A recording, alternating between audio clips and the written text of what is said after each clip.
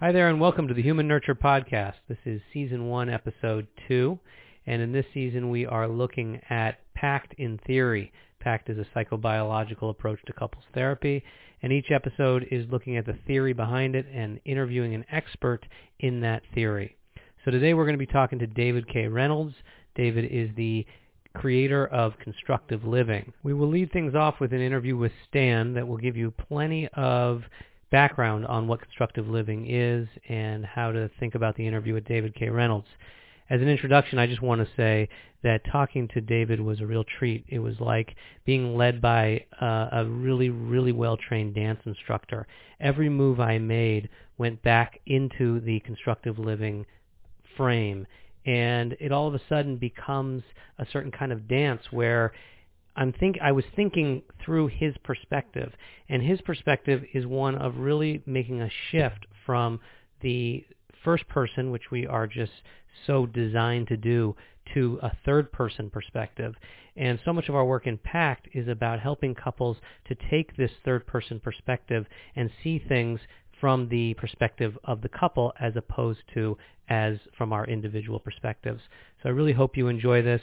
One other note, the sound is crappy. It was a telephone interview and my first interview, and so bear with me. They get better as the season goes along, but I think the content is really wonderful, and I hope you enjoy. Take care.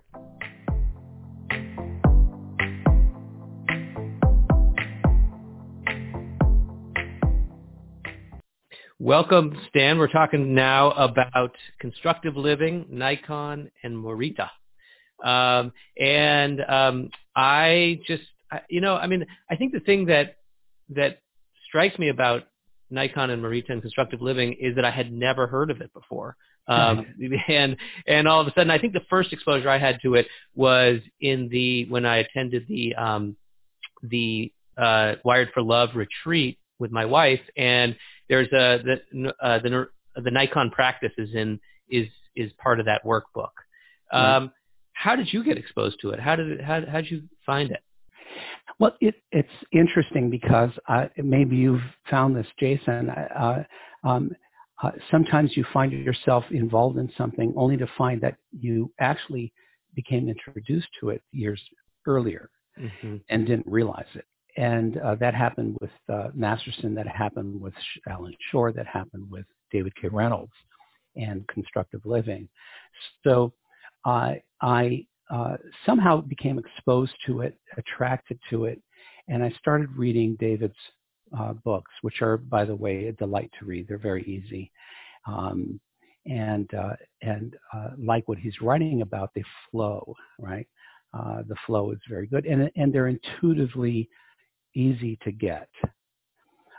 They're also very attractive because he's talking. Let's talk about Morita for a moment.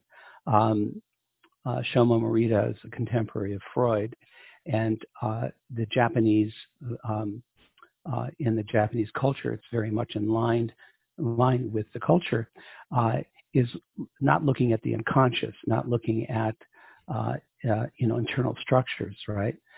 It's looking at life and how to interface with life, how to get along with life, how to understand one's own mind, how to understand the nature of all mind. And in that sense, it had a lot in common with Zen Buddhism. And so I was attracted to the simplicity, and I suppose it was something I needed in my life at that time, because Morita is focused on two things. One is paying very close attention to detail in the outer world, not the inner world, and accepting things as they are. And here, accepting things as they are things that you cannot control. You can't control thoughts. You can't control feelings. Feelings and thoughts happen. And if you live your life according to the ever-changing, erupting, and fading thoughts and feelings, then your life becomes like the nature of those things. It's a roller coaster. And that the only way to really live life is to focus outward, to be purpose-centered, and to basically, even though he's not speaking directly of equanimity, it's basically treating with equanimity that which you cannot do anything about. Kind of like the Serenity Prayer in AA, what can you do and what can't you do? Don't spend your time wrestling with things you can't do anything about when you ignore what you can do. So other things that attracted me, this is pre-Nike, is basically feel the fear and do it anyway. Be depressed and go out anyway. Be sad and interface with people anyway, because that needs to be done, right? You're focusing on what needs to be done, not what you feel like doing. And if you do that, life becomes more even. Life becomes, not something to withdraw from, be afraid of. And so it really appealed to me. And so I went into the training with David. David is a very interesting figure. He does not like to be out there in the public.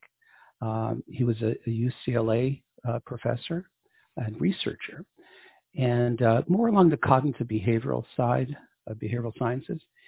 And he did one study on depression and suicide by putting himself in a mental hospital as an experiment, and that if he acted depressed, if he did all the behaviors of depression, could he actually get himself into a major depression? And he did. Even became suicidal. And so he started to see that behavior, attitude sort of wagged the tail of feeling. And that set him off on this whole thing. Plus, he was enamored with Japanese culture. He wrote a book about that too. I'll just add, he wrote a book about his experience. I think it was his thesis about his experience, with his suicide experience. Right. Yes. And he's a very interesting character who, again, doesn't want to be famous, doesn't want to be known. He wants people to be attracted to what he's writing about, and if they're attracted, they'll find him. So I found him. I had to look for him, and then I ended up going through a residential training at a house with a bunch of other trainees, and that was an amazing experience in my life. I won't say it was entirely pleasant, because when you start to focus in this way, when you are purpose-centered, when you have tasks, when you are constantly putting your attention outward continuously, then the feelings really begin to come up, and in such a way that you either get distracted by them and depressed or anxious, or you deal with them in the way that Morita suggests, and that is to accept them as they are and to continue doing what needs to be done. And so I suddenly understood why people are addicted to thought, because there is kind of an existential crisis that comes with being fully present all the time. Right? Our thinking and our welcome distractions many times from the awareness of constantly what's going on in our bodies and our mind, gets us away. So I was really impressed with that outside meditation, which is exactly what we used as therapists instead of insight meditation. We're focused on faces, movements, bodies, micro expressions, micro movements, very subtle details continuously as we scan the couple for clues while relaxing our bodies, right? And so that is taken directly from Morita. So Morita is a legitimate way of dealing with neuroticism. In Japan, it's called Shinkai Shitsu. or a kind of a greediness for life, which is expecting too much, right? And being disappointed. And so that's one side of constructive living. David also brought something called Nikon, and Nikon is a little more Western-like in the sense that the practice, though meditative, is intended to evoke gratitude. And that gratitude, of course, is considered the opposite of misery. You can't be miserable and grateful at the same time. And what's lovely about everything I'm talking about is that we have even recent studies now that prove this point. We have studies that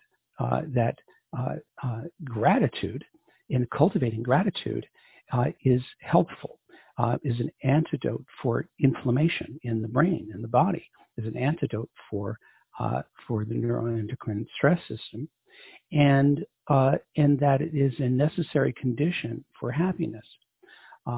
Loving kindness meditation has been studied now, in brain scans, and is shown also to change people for the better their immune system function, and again reducing inflammation. So there's something to be said for it, but at that time I didn't know about that.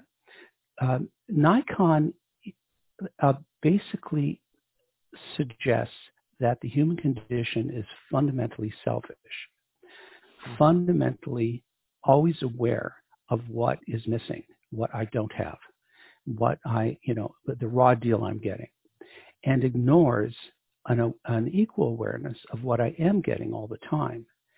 And by ignoring that, I suffer. By ignoring that, I feel existentially alone. By ignoring that, I don't feel supported. And so, Nikon says if you're going to do an archaeological dig on your history, you might as well do a full one and include everything you're actually getting. So it kind of goes like this. You take a piece of paper, you draw 3 columns. One column, the first column is what I got from, or what it, she, or he gave me, right? Mm-hmm. And I say it because you could do Nikon on things, right?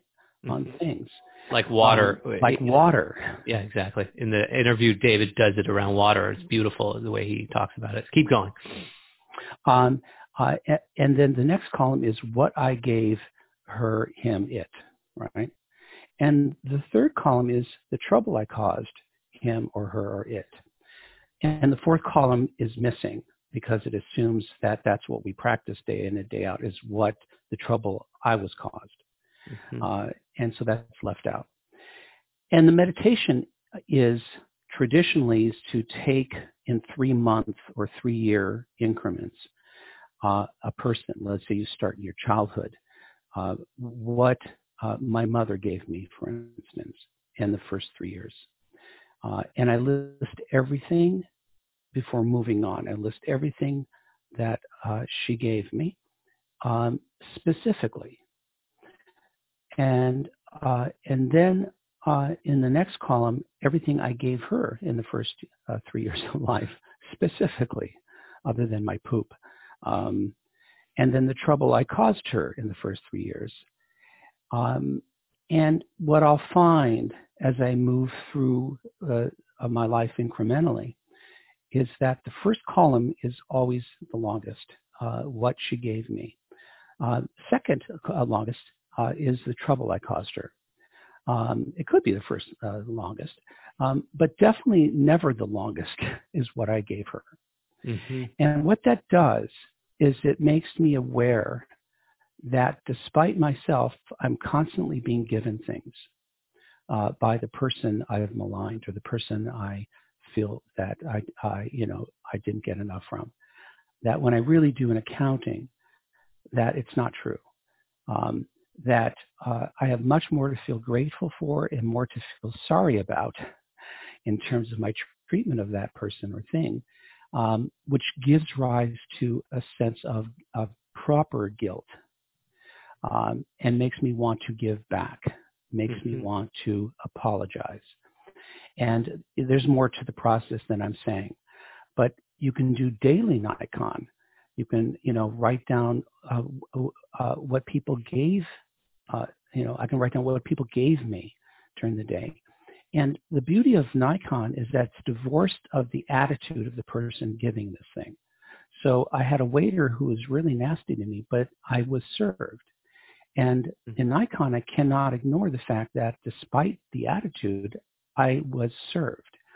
And so I leave the attitude out. And right, and so that does something quite magical to my psyche and my spirit. That I'm constantly being given more than I'm giving. I'm constantly being supported every day by people that I've never even met. This ties into Thich Nhat Hanh's work. That I'm Stan made up of non-Stan elements, and that there are so many people responsible for my liveliness, the people who made my clothes, the people who made it possible for me to use transportation, so many people that are allowing me to do the things I do in my life, and I never give it a thought, right? Nikon forces that, and good for Nikon, because we need a practice to do that. Otherwise, we don't naturally do it. It's like going to the gym. It only works so long as you go, or meditation only works so long as you do it. Nikon is something you do every day, and you can do it with your partner. You take the last 3 months. What did he give me the last 3 months? Be very specific. What did I give him? What trouble did I cause? And that changes the game. It changes my attitude. It changes my state to one of, despite everything, I'm blessed. I'm lucky, despite my own selfishness. And it takes a certain maturity, or at least a discipline, to do it, because we so much like to hold on to our anger and our resentment. We so much like to hold on to our own sense of injustice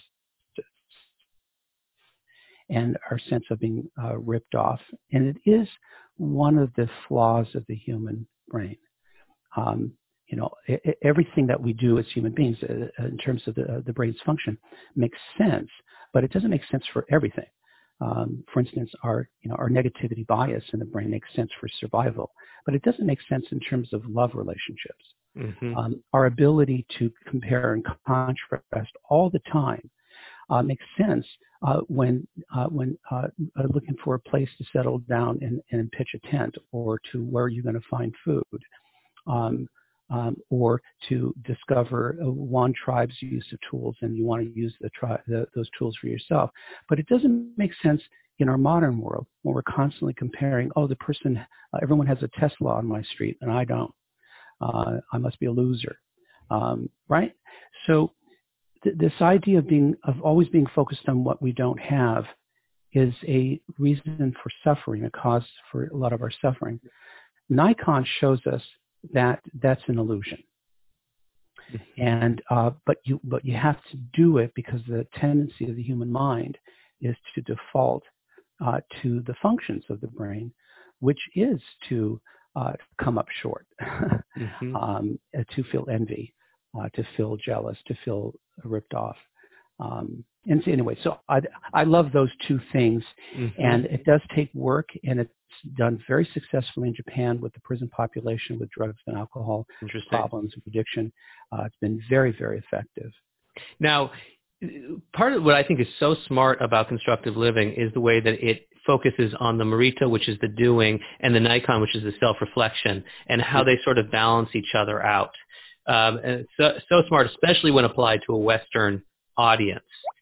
How does PACT, is that something PACT is also interested in, is balancing this reflection with the doing? I haven't really thought about that, but I suppose it is by our approach, because we're therapists, so we're not simply mechanics that are telling people and leading them towards a philosophy of operating as a couple, and that, one level, in PACT, there is no excuse for bad behavior. There is no excuse for falling down on the job. There is no excuse for being unfair in the relationship, because the system must operate with fairness and justice and sensitivity. It must be collaborative and cooperative. It must share power. So in that sense, we have an enforcement on the doing. Mm-hmm. It doesn't matter whether you're angry with your partner. If they did something, you say thank you. If you did something that hurt them, you apologize, you fix it. It doesn't matter if you think you didn't do it. If your partner feels it, the relationship comes first. You do it anyway. Mm-hmm. It doesn't matter whether your partner neglected you all this time. You create treason in a relationship. You cheat or lie, you go to jail, right? We don't, in that sense, there is no excuse. So on one level, it's the doing. Mm-hmm. It's the behavior. But we're also very interested in people understanding themselves, where they came from, their adaptation, and normalizing it, not pathologizing it, understanding how the mind works, understanding how their mind works, understanding and predicting what they're going to do based on memory and trauma, and how that may or may not limit their life and their choices. So it's very insight oriented. Understanding their partner, the animal they're with, as different and separate from themselves, and becoming focused and competent at handling that person in the best way, right? And so that takes understanding. That takes a constant looking, paying attention, being present, and also being in the present moment, by the way, which is why we have people face to face, eye to eye. One of the reasons is to place them in the present moment, where they can actually be in real time or close as possible. And that's where interactive regulation is in real time. People are mostly in their heads, either in the past or predicting the future. So it's very much a combination of insight, outsight, of purpose-centered and behavior-focused and character, which is principle-based, but also understanding, softening, having compassion for oneself and the other, right? And right-mindedness. Mm-hmm. So thank you for asking the question, because I think we do integrate those two things. Mm-hmm. Mm-hmm. Now, listening to David on the podcast, what was that like for you to hear his voice again? Oh, gee, I miss him.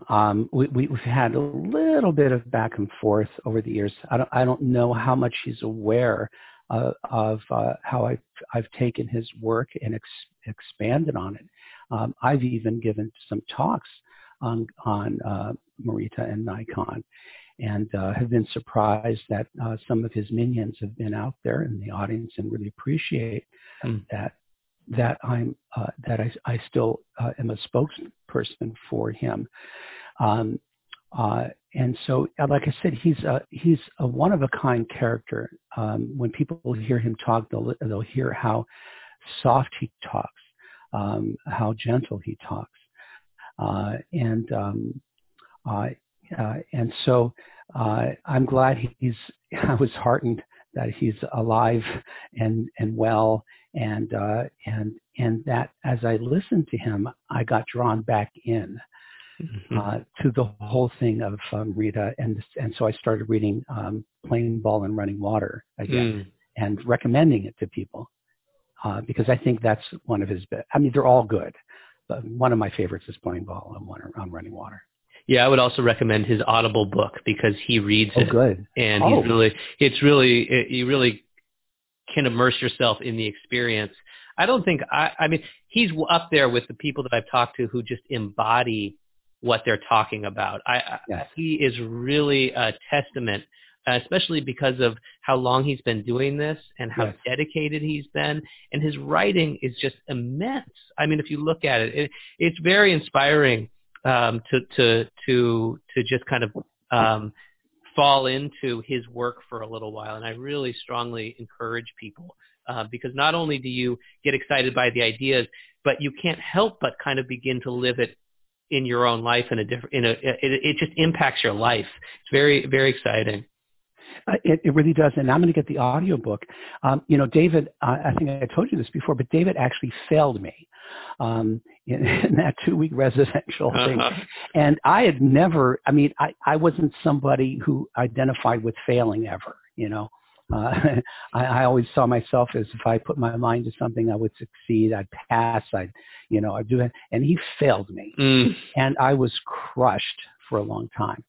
And even the failing made a positive impact on me. It taught me something. I feel moved even now as I talk about it. Failing isn't always a bad thing. Mm-hmm. And so, and I know why I failed too. It was exactly the reason I was doing the training to begin with. I got a little too caught up in my emotion. I just couldn't shake it. It was just really hard.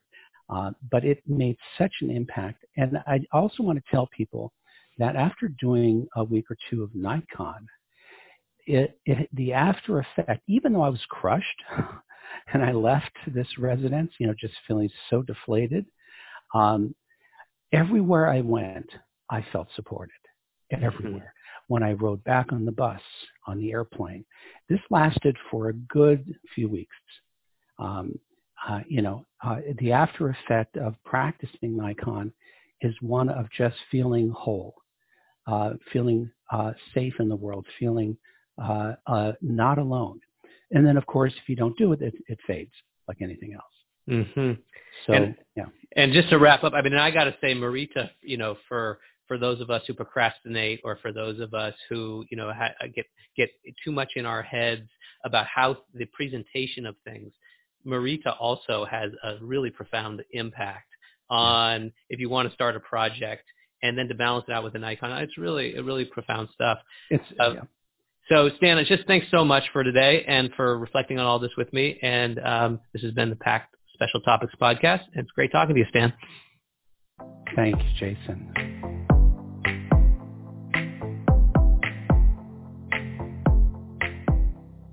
Hello and welcome to the PACT Special Topics Podcast. My name is Jason Brand and I'm the host of the podcast.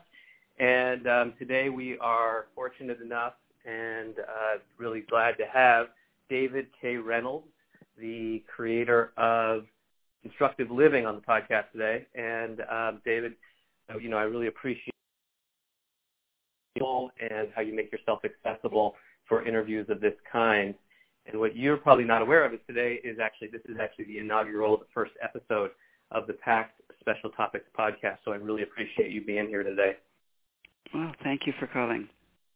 And I can't think of a better person and methodology to start with than Constructive Living, because it has been very a good way to face the anxieties and the fears of starting something new and just doing it. And so having you here and having Constructive Living as a way to start is really wonderful. One other note as we're starting is Stan Tatkin, who is the creator of PACT. He sent his hello, and he actually trained with you years back. Yes. So I thought a good way to begin was just to ask you if you're still afraid of flying an airplane. That's a great question, because it leads me into the problems of talking about something. If I say yes, I am, it makes it sound as though I am always afraid of flying. Or if I say no, it sounds like I'm never afraid of flying. The fact of the matter is, in Constructive Living, we have a term called many me's, which means that I keep changing. And in this specific instance, sometimes I'm afraid to fly, and sometimes I'm not. There are moments, for example, when I'm on a flight, and it's going very smoothly when I have no fear at all. And there are other moments when I'm scared to death to even get on a flight, but I do. The important thing is that when I need to fly, I can fly, whatever the feelings are. And to give an example, one year I was flying from Los Angeles to San Francisco, and the fellow sitting next to me had been through therapy, and he thought that the reason why he could fly was because he was feeling comfortable about flying. And I thought that the reason why he could fly was because he bought a ticket, but that's another story. And so anyway, he was feeling relatively comfortable. This is a true story. We started to take off, and about halfway down the runway, the pilot hit the brakes, and the plane screeched to a halt, and we turned off onto a side runway. And the pilot came on the intercom, and he said, "Ladies and gentlemen, we have a small problem up here in the cockpit with a computer, so we're going to go around and try it again." That's literally what he said. And suddenly, everybody on the plane was afraid to fly. As far as I could tell, even the flight attendants were very quiet. And so slowly we circled around and took off again. And the fellow sitting next to me was thinking, "Oh, dear God, if we ever make it safely to San Francisco, I've got to find a therapist who can help me get over my feelings so I can get comfortable, so I can fly back to Los Angeles." And what was going on in my mind was, "Dear God, if we make it safely to San Francisco, I've got to buy that ticket to get back to Los Angeles." So that's the difference, essentially, between what that neurotic fellow was going through and what I was going through. The focus either on the fixing the feelings so you can do something, or just doing it. Yeah. And when you say I have to go buy another ticket, do you mean that you're excited to buy another ticket, or that you're nervous about buying another ticket? What do you mean by that? I mean that I've got to go up to some ticket person and give him some money and get a ticket. I love it. And then and for you, that's doing it. That's just what you have to do. Yeah.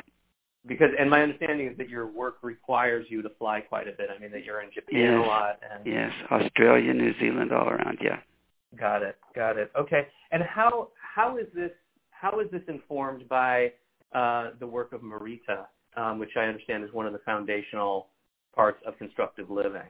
Yeah, Morita. The three themes that we get from Morita are accept reality, know your purpose, and do what you need to do. So in terms of flying, you keep in mind where you're headed and why you're going to get there. And you keep in mind what you need to do about that, and then you just go ahead and do it. It's simple to talk about, and it's quite difficult to do. Fortunately, in Morita, there are some hints that he offers people. Morita, by the way, was a psychiatrist in Japan around the 20s who developed this therapy. And he and his followers and I have invented some some things that help people in the first stages of their learning this method to get through their feelings, to handle their feelings. Now, one of the stages, one of the things that's helpful is distraction. I remember one of the times that I was comfortable when flying was when I was helping this little girl who was sitting next to me on the plane. She was really afraid to fly, and I spent pretty much the whole trip distracting her and talking with her and keeping her from being worried about the flight. And in the doing of that, it was distracting me, so I was relatively comfortable with the flight. Another hint that Morita offers people with feelings is that feelings decline over time. Nobody has the same feeling with the same intensity forever and ever. Feelings fade over time. Everybody has that experience. And so just by waiting, some feelings can be handled. Mom, I remember when my father died, Mom felt this tremendous sense of grief.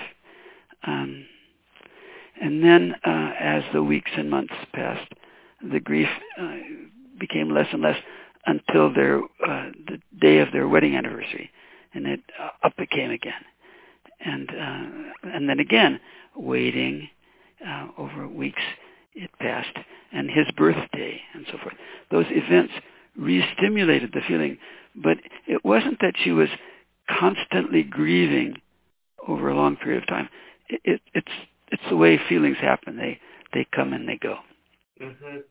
And yeah, that's one thing that I really liked in your writing is that oftentimes in Western psychotherapies there's this idea that feelings somehow need to be unearthed and that they're there without us knowing, and that it's the job of the therapist to kind of fish them out and help us process them. But you have a different take on that?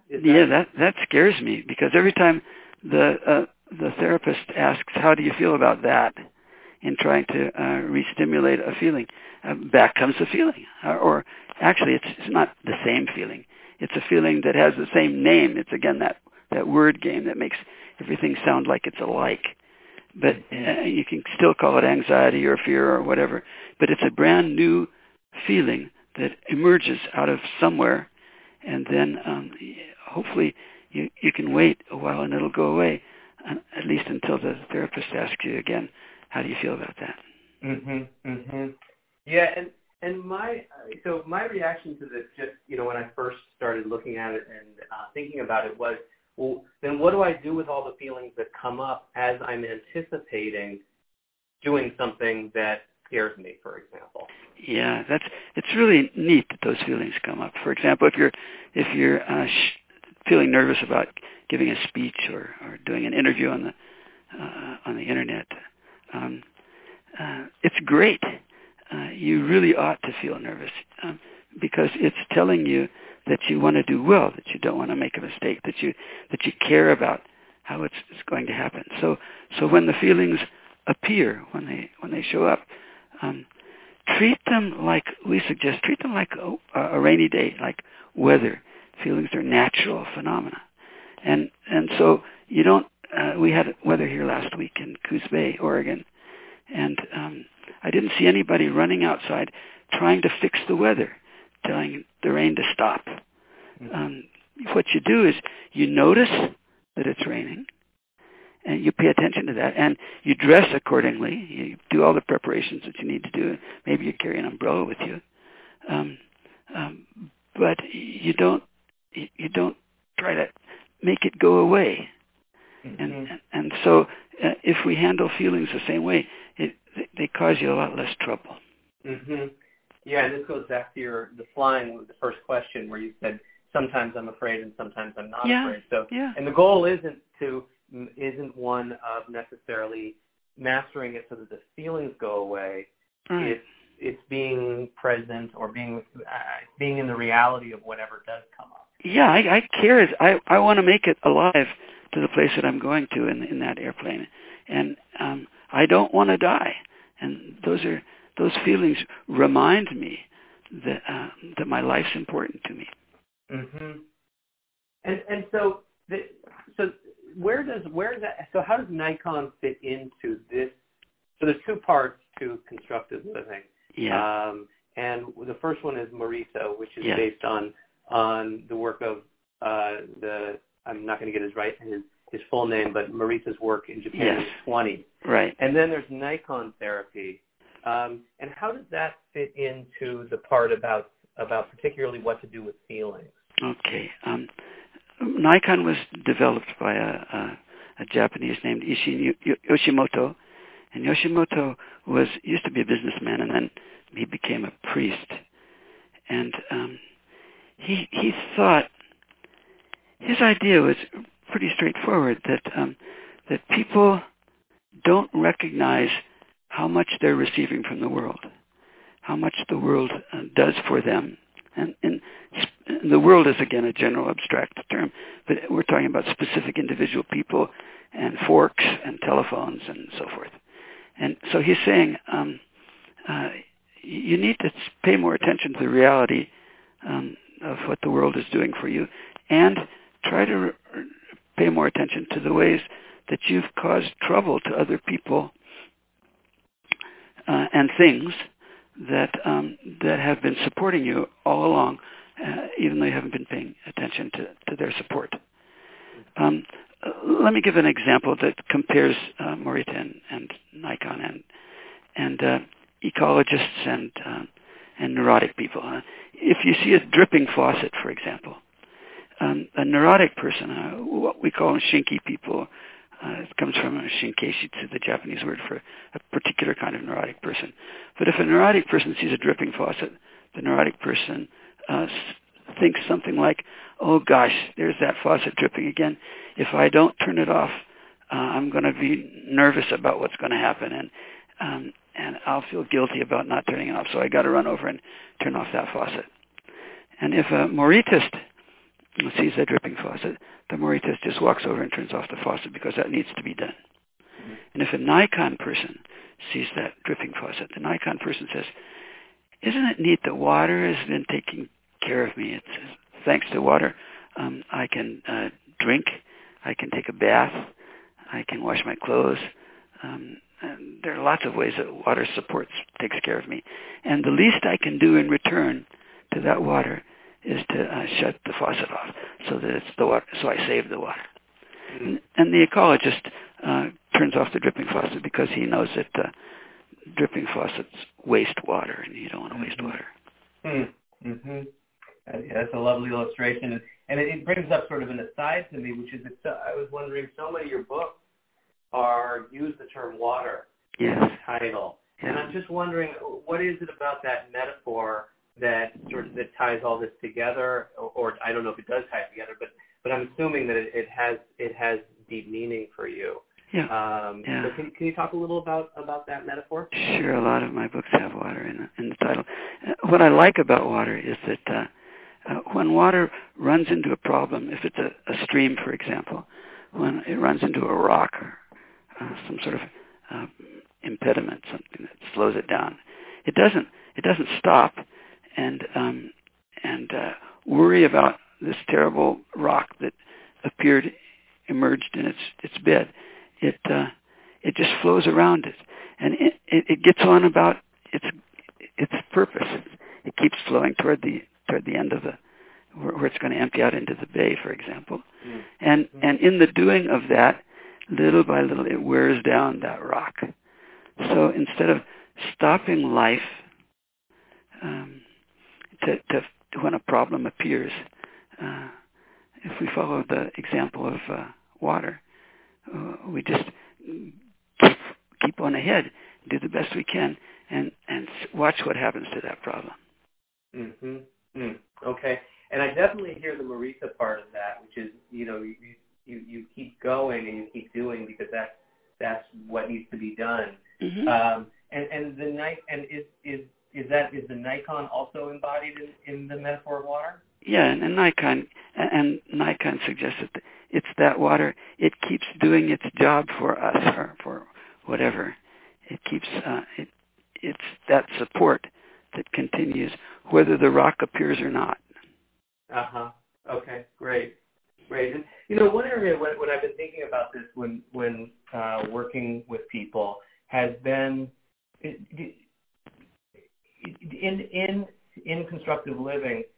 Do you work with people on feelings around with Nikon? I mean, do you stop and somebody says, God, I'm just feeling so angry at this person, and then do you have them do you have them do Nikon exercises as part of constructive living? Yes, the three essential Nikon exercises are to pay attention to what you're receiving from that person, what you've returned to that person, and what troubles you've caused that person.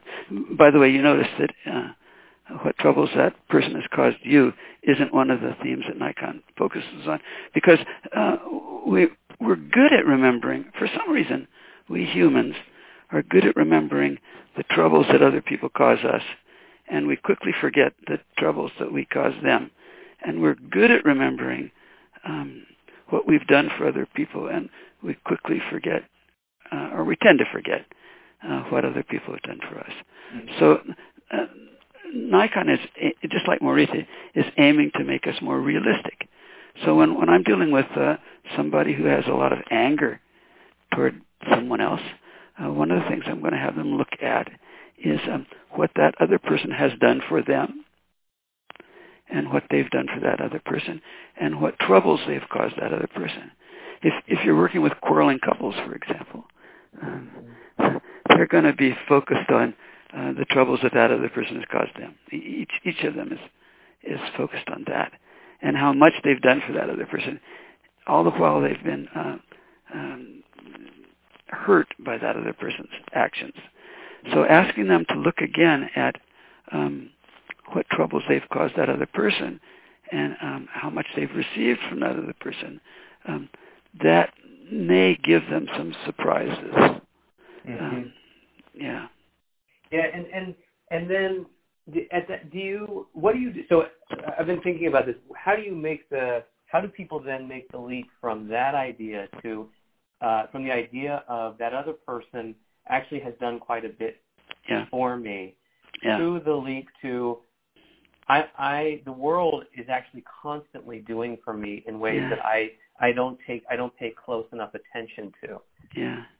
I like the shock value in these sorts of things.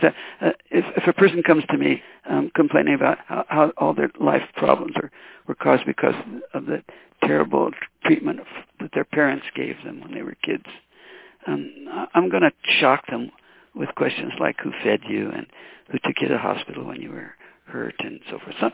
Somebody in your past did those essential things for you. Mm-hmm. And that maybe it was even the person who was also cruel to you. Okay, mm-hmm. and they get that surprised look on their face because they haven't really considered. They've been building a case against that other person in their minds and using that as an excuse for the problems they have. So the shock value of it, the surprise that in fact that other possibility is there that they haven't even considered, has some real value.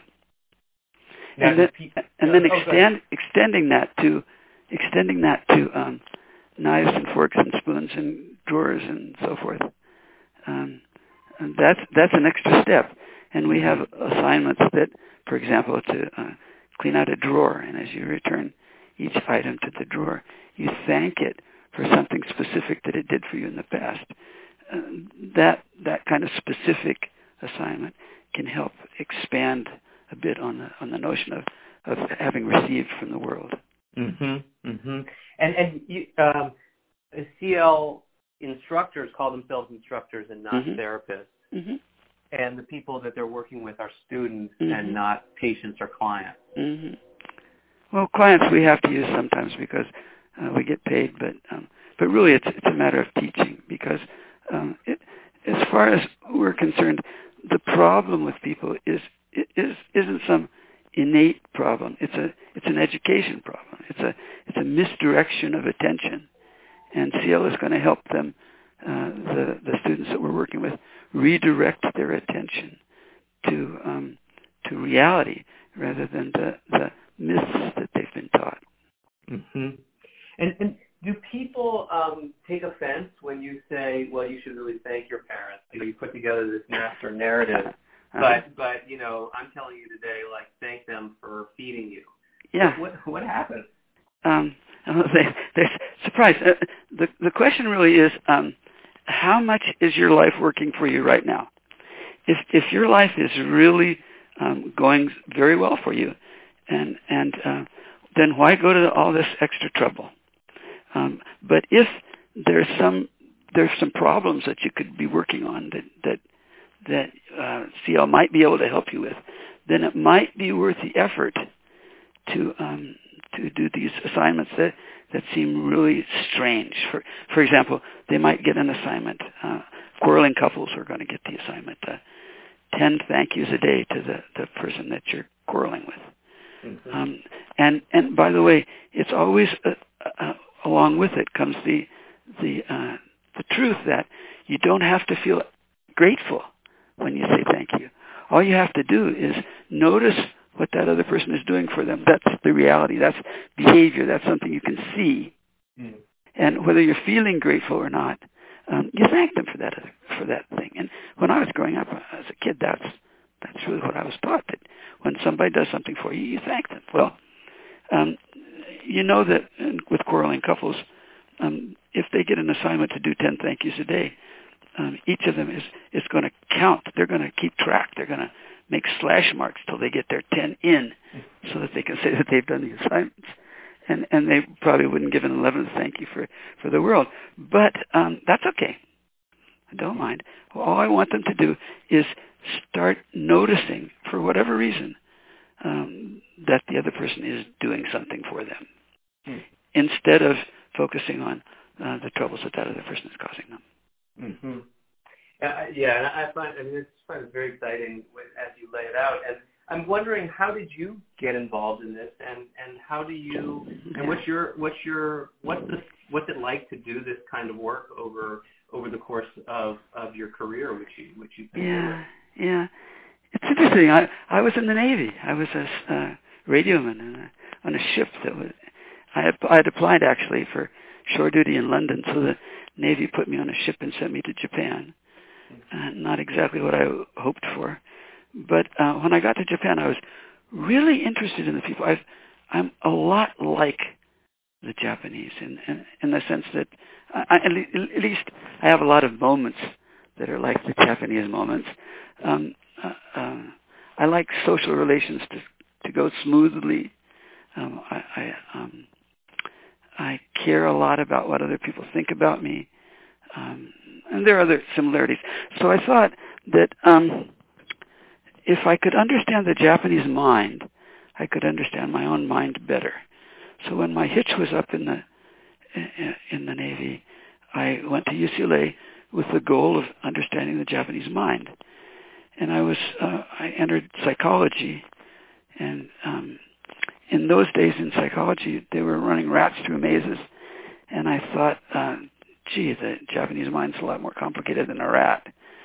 So I shifted from psychology to anthropology, and quite by chance, a Morita therapist came to the United States, and he was working in the Suicide Prevention Center for doing some research, and I was working in the Suicide Prevention Center at the time, and some side work that I was doing as a student, and we got to know each other and became friends. And so when I went to do my dissertation, I did my dissertation on Morita psychotherapy in Japan, and that Morita therapist, Kenshiro Ohara, helped me settle down in Japan and introduced me to Morita therapists and hospitals there, and the head of NIMH there, and so forth.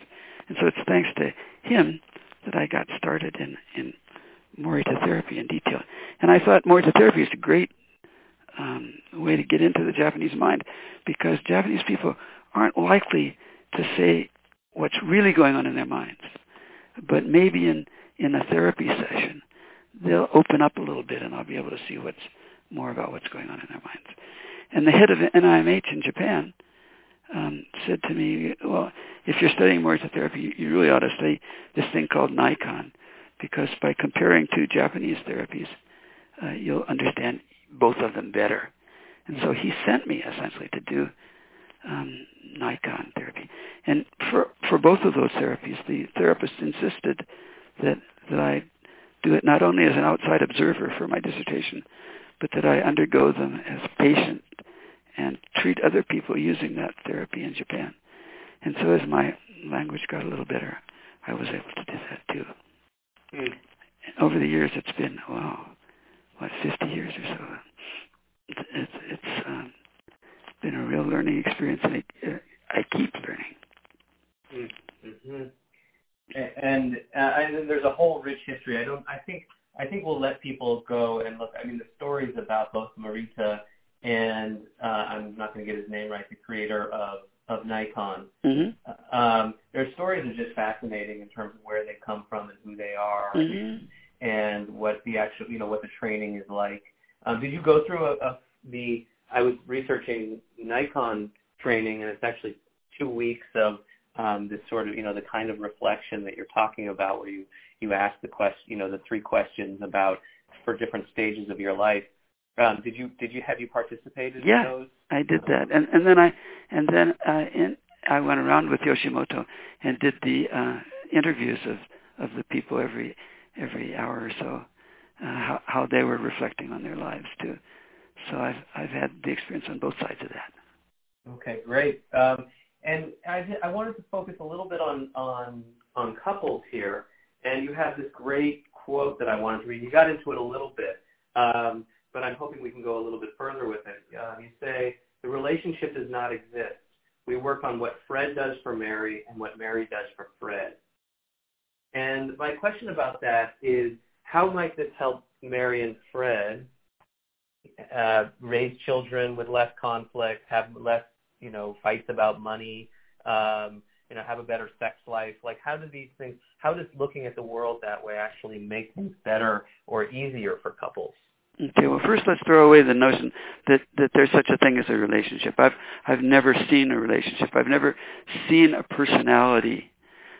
All I ever see is what Mary does with Fred and what Fred does with Mary. The notion, relationships and personalities in such abstract terms as those, I don't know how to work on them.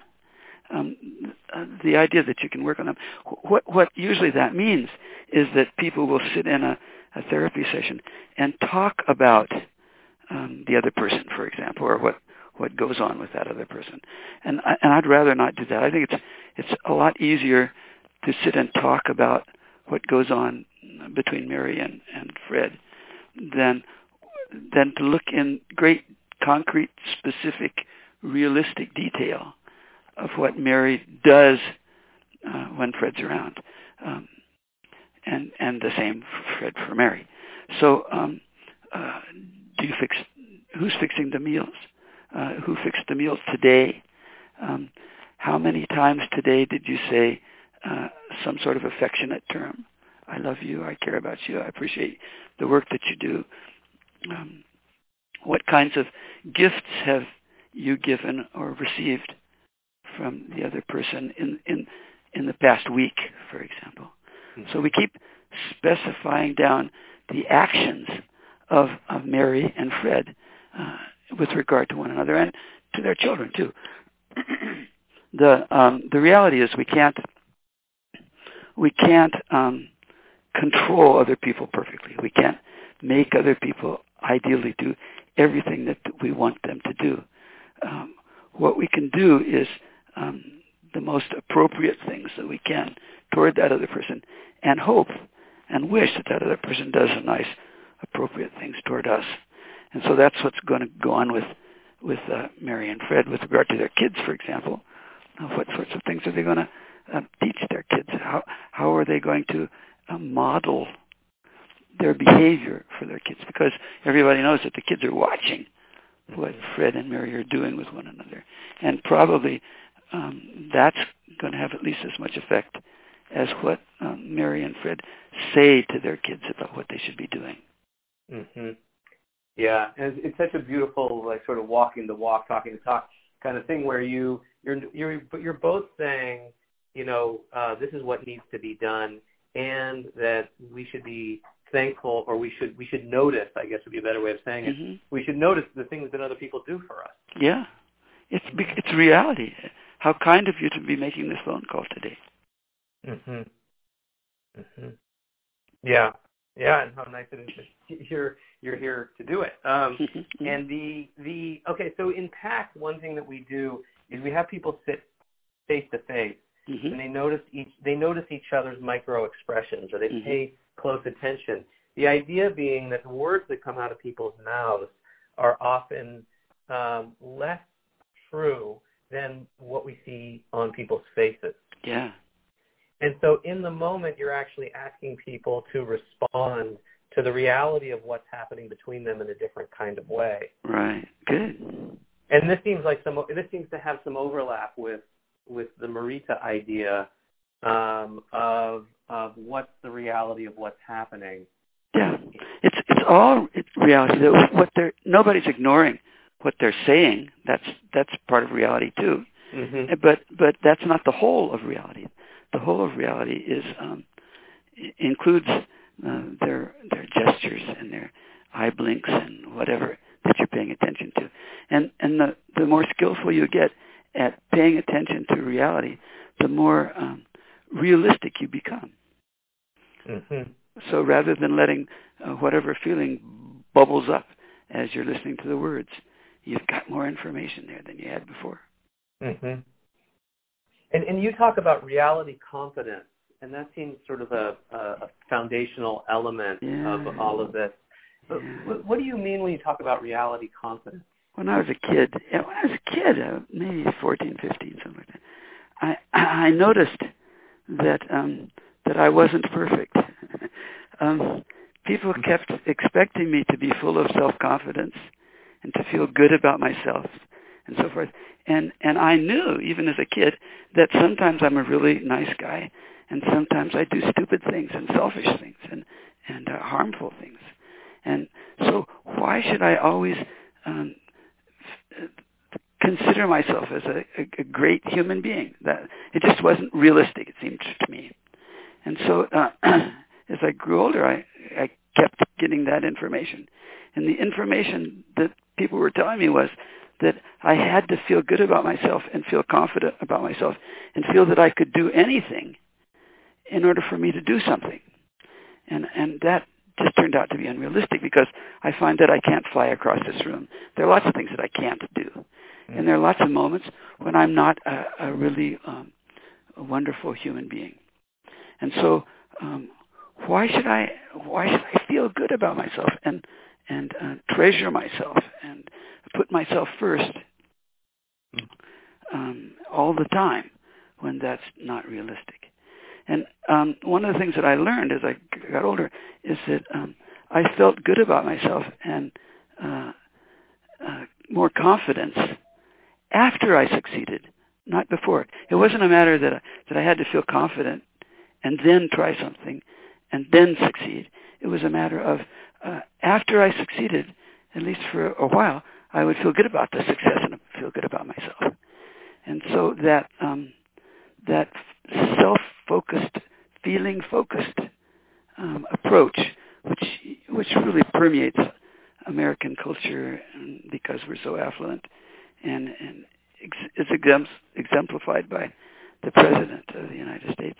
That feeling self-focused self just isn't realistic. And it's much better and much safer and much more solid to realize that I'm worth something because I'm part of reality.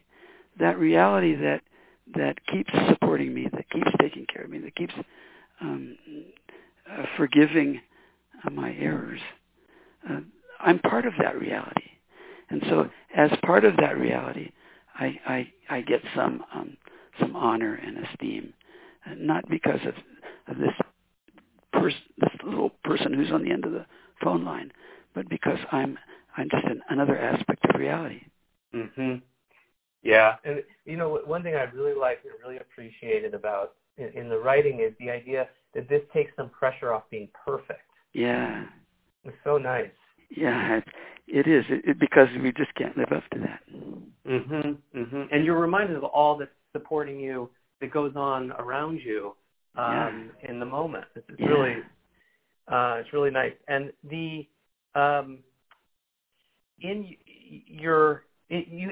you talk about because in your writing, in your early writing, it seems that you really took up Western psychotherapies. Yeah. And then I don't remember where I saw it, but somewhere I saw that, somebody said, well, that people were asking you about that. Do you think all psychotherapy, Western psychotherapies are this or don't have value? And you talked about being that was you at one point, and then this is you at another point. Yeah. I really enjoyed that as well. Can you talk a little about that idea? In the 70s, when there was a lot of Freudian insight therapy stuff going on, where there were supposed to be hidden parts of us that only therapists could bring out. It was sort of magical, religion-like approach to things, and I just didn't believe. In fact, I was teaching in a USC medical school at the time, and some of the stupidest people that I met in the world were some of them, now not all of them, were psychiatrists, and so why should I believe what somebody else is telling me is going on in my mind when I don't see it and they don't seem particularly insightful? I gave a lecture to a Freudian group a long time ago in Los Angeles, and it was during lunch. And during lunch, they were the most complaining people about their patients and about their fees and so forth that I've ever heard in my life. And I thought, gee, these are guys who should be so full of insight that I would expect them to be comfortable and happy all the time, but they weren't. And so I was opposed to a kind of narrow definition of psychotherapy, which seemed like the clients were kind of stupid and needed to be informed about what was really going on in their world. And actually that was helpful for a lot of people, because getting some handle on what's going on in the real world is better than not having any. However, there were even better alternatives, and so I was opposed to some of the early simple-minded ways of doing therapy. But now you see, it's that was what's in the 70s. Now you see behavior therapy. You see PACT. You see a lot of therapies that pay more attention to reality and less attention to just sitting and talking and thinking about how the world is. Mhm. Mhm. Yeah. Yeah. And this question I was wondering about, and you, so that not only has the world evolved, but you also have changed. It's that you're not. It's not, the world's not the same as when you were writing those things. And are you also not the same? Is that? Sure. At 78, and having gone through 3 operations this year, I've changed. If I wouldn't, it would be impossible not to change. And as I've seen changes in the way therapy is done, and I've seen changes in how the Japanese people in general have become more Americanized year by year by year. And I've seen how people respond to the books and the teaching and the lectures and so forth. I have to change, because if I want to be realistic, and that's the goal of constructive living, to make people more realistic, it involves adapting to how reality keeps changing. Mhm. Mhm. Yeah, and I would think about this with couples around the reality changing around infidelity. Uh-huh. And what you often have in those situations is one partner who wants to do right in the moment, right? Mm-hmm. I'm doing better now. Mm-hmm. And one partner who's saying, you really hurt me in the past, and how can I trust? Mm-hmm. And I wonder, for those, how does CL deal with the idea of I need to take accounting for what I did in the past, and I need to also live in the moment today. How do those ideas? How do you do those ideas? Okay. The reality is you can't change the past. The past is fixed. Once something happens, it happens, and it can't be undone. Okay, so it's very important what you do right now, because that's going to drift into the past, and it's going to be unchangeable. Okay, the only thing that's possible is to review, to look again, find a different perspective on what happened in the past. That's possible. It doesn't actually change what happened, what the behaviors of the past, but it changes the way one looks at the past. And so what you have to work on is the person who needs to find a more satisfying perspective on the past. So that means the person who is complaining about the partner's infidelity in the past, that person himself or herself needs to do some more Nikon on that person, and not to ignore, or not to deny, not to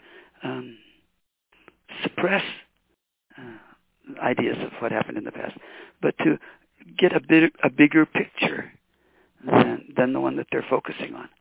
If they focus on infidelity or whatever, they can narrow down that perspective and keep hurting and keep blaming and use it as a tool against their partner. On the other hand, when they see that, for example, even I've worked with a rape survivor, and one of the things that we looked at, which really surprised her, was those people that came, the emergency medical people that came and helped get her to the hospital, and the hospital people who took care of her after it. So it was a terrible experience, and nobody is denying that it was a terrible experience. But there were other elements too that when you look at the whole of reality, you get a bigger picture. Mm-hmm. Mm-hmm. And then the person who is in the position of having done the person who committed the infidelity. Yeah. It seems that their role is in certain ways more straightforward in terms of being in reality in a different kind of way. Yeah, they need to apologize, mm-hmm. because that's a trouble that they caused their partner, mm-hmm. and they need to perhaps promise not to do it again or whatever.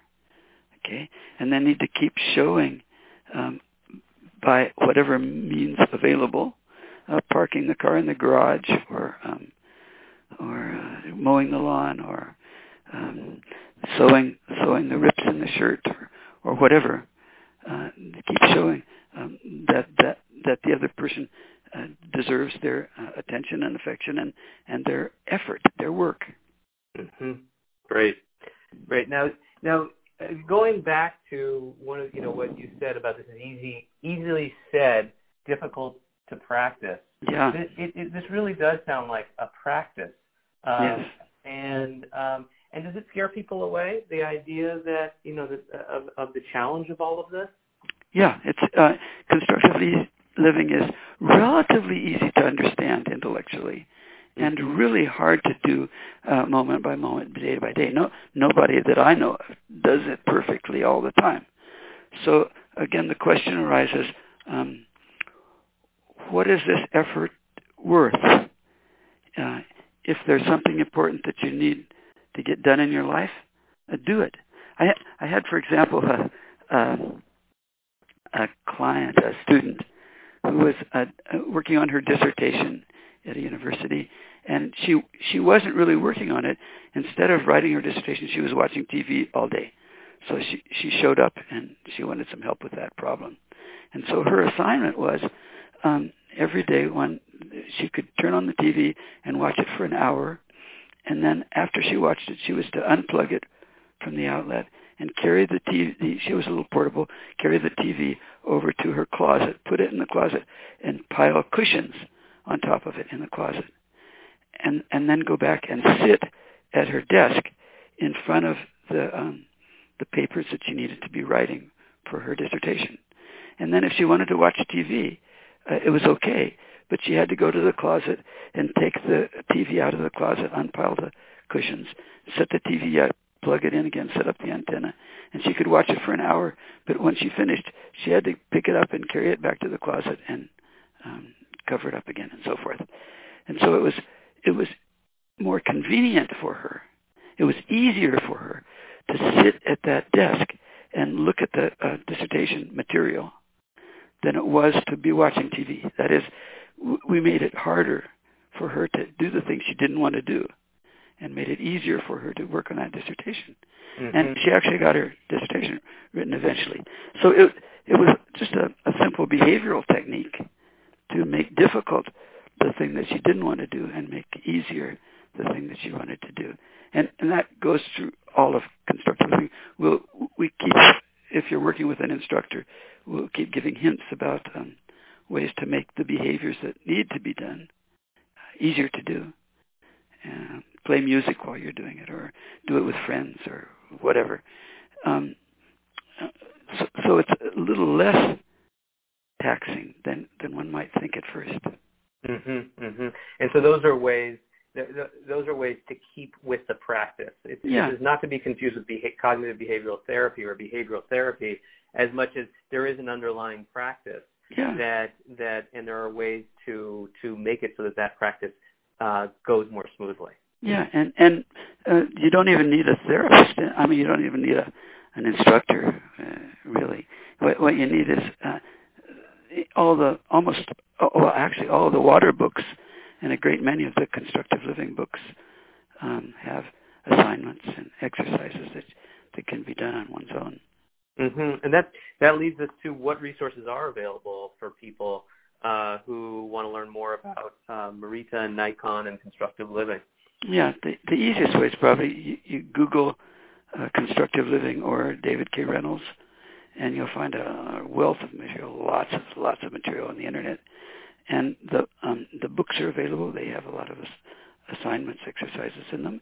And if anyone wants to know the nearest constructive living instructor, we have about 300 in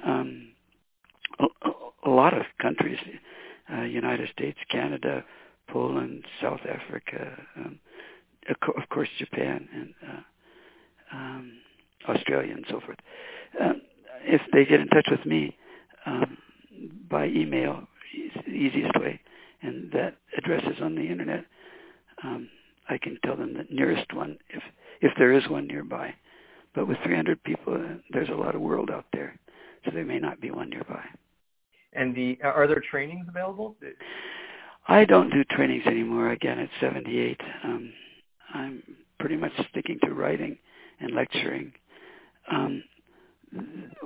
There's still trainings, certification trainings that go on, and I help with in Japan, but they're all done in Japanese, so mostly Americans don't show up for those. Yeah, great. Well, that's very helpful. And as we wrap up here, your writing and your books are just full of so many great stories that further the ideas of constructive living. And I'm wondering if any come to mind, especially as they relate to parents and children or couples. Well, let's see. I had just simply a teacher who came in who said that she didn't love her students equally in class. And so, of course, you can imagine that her assignment was that it's fine not to love students equally, but to treat them, to behave toward them equally, whether you love them or not.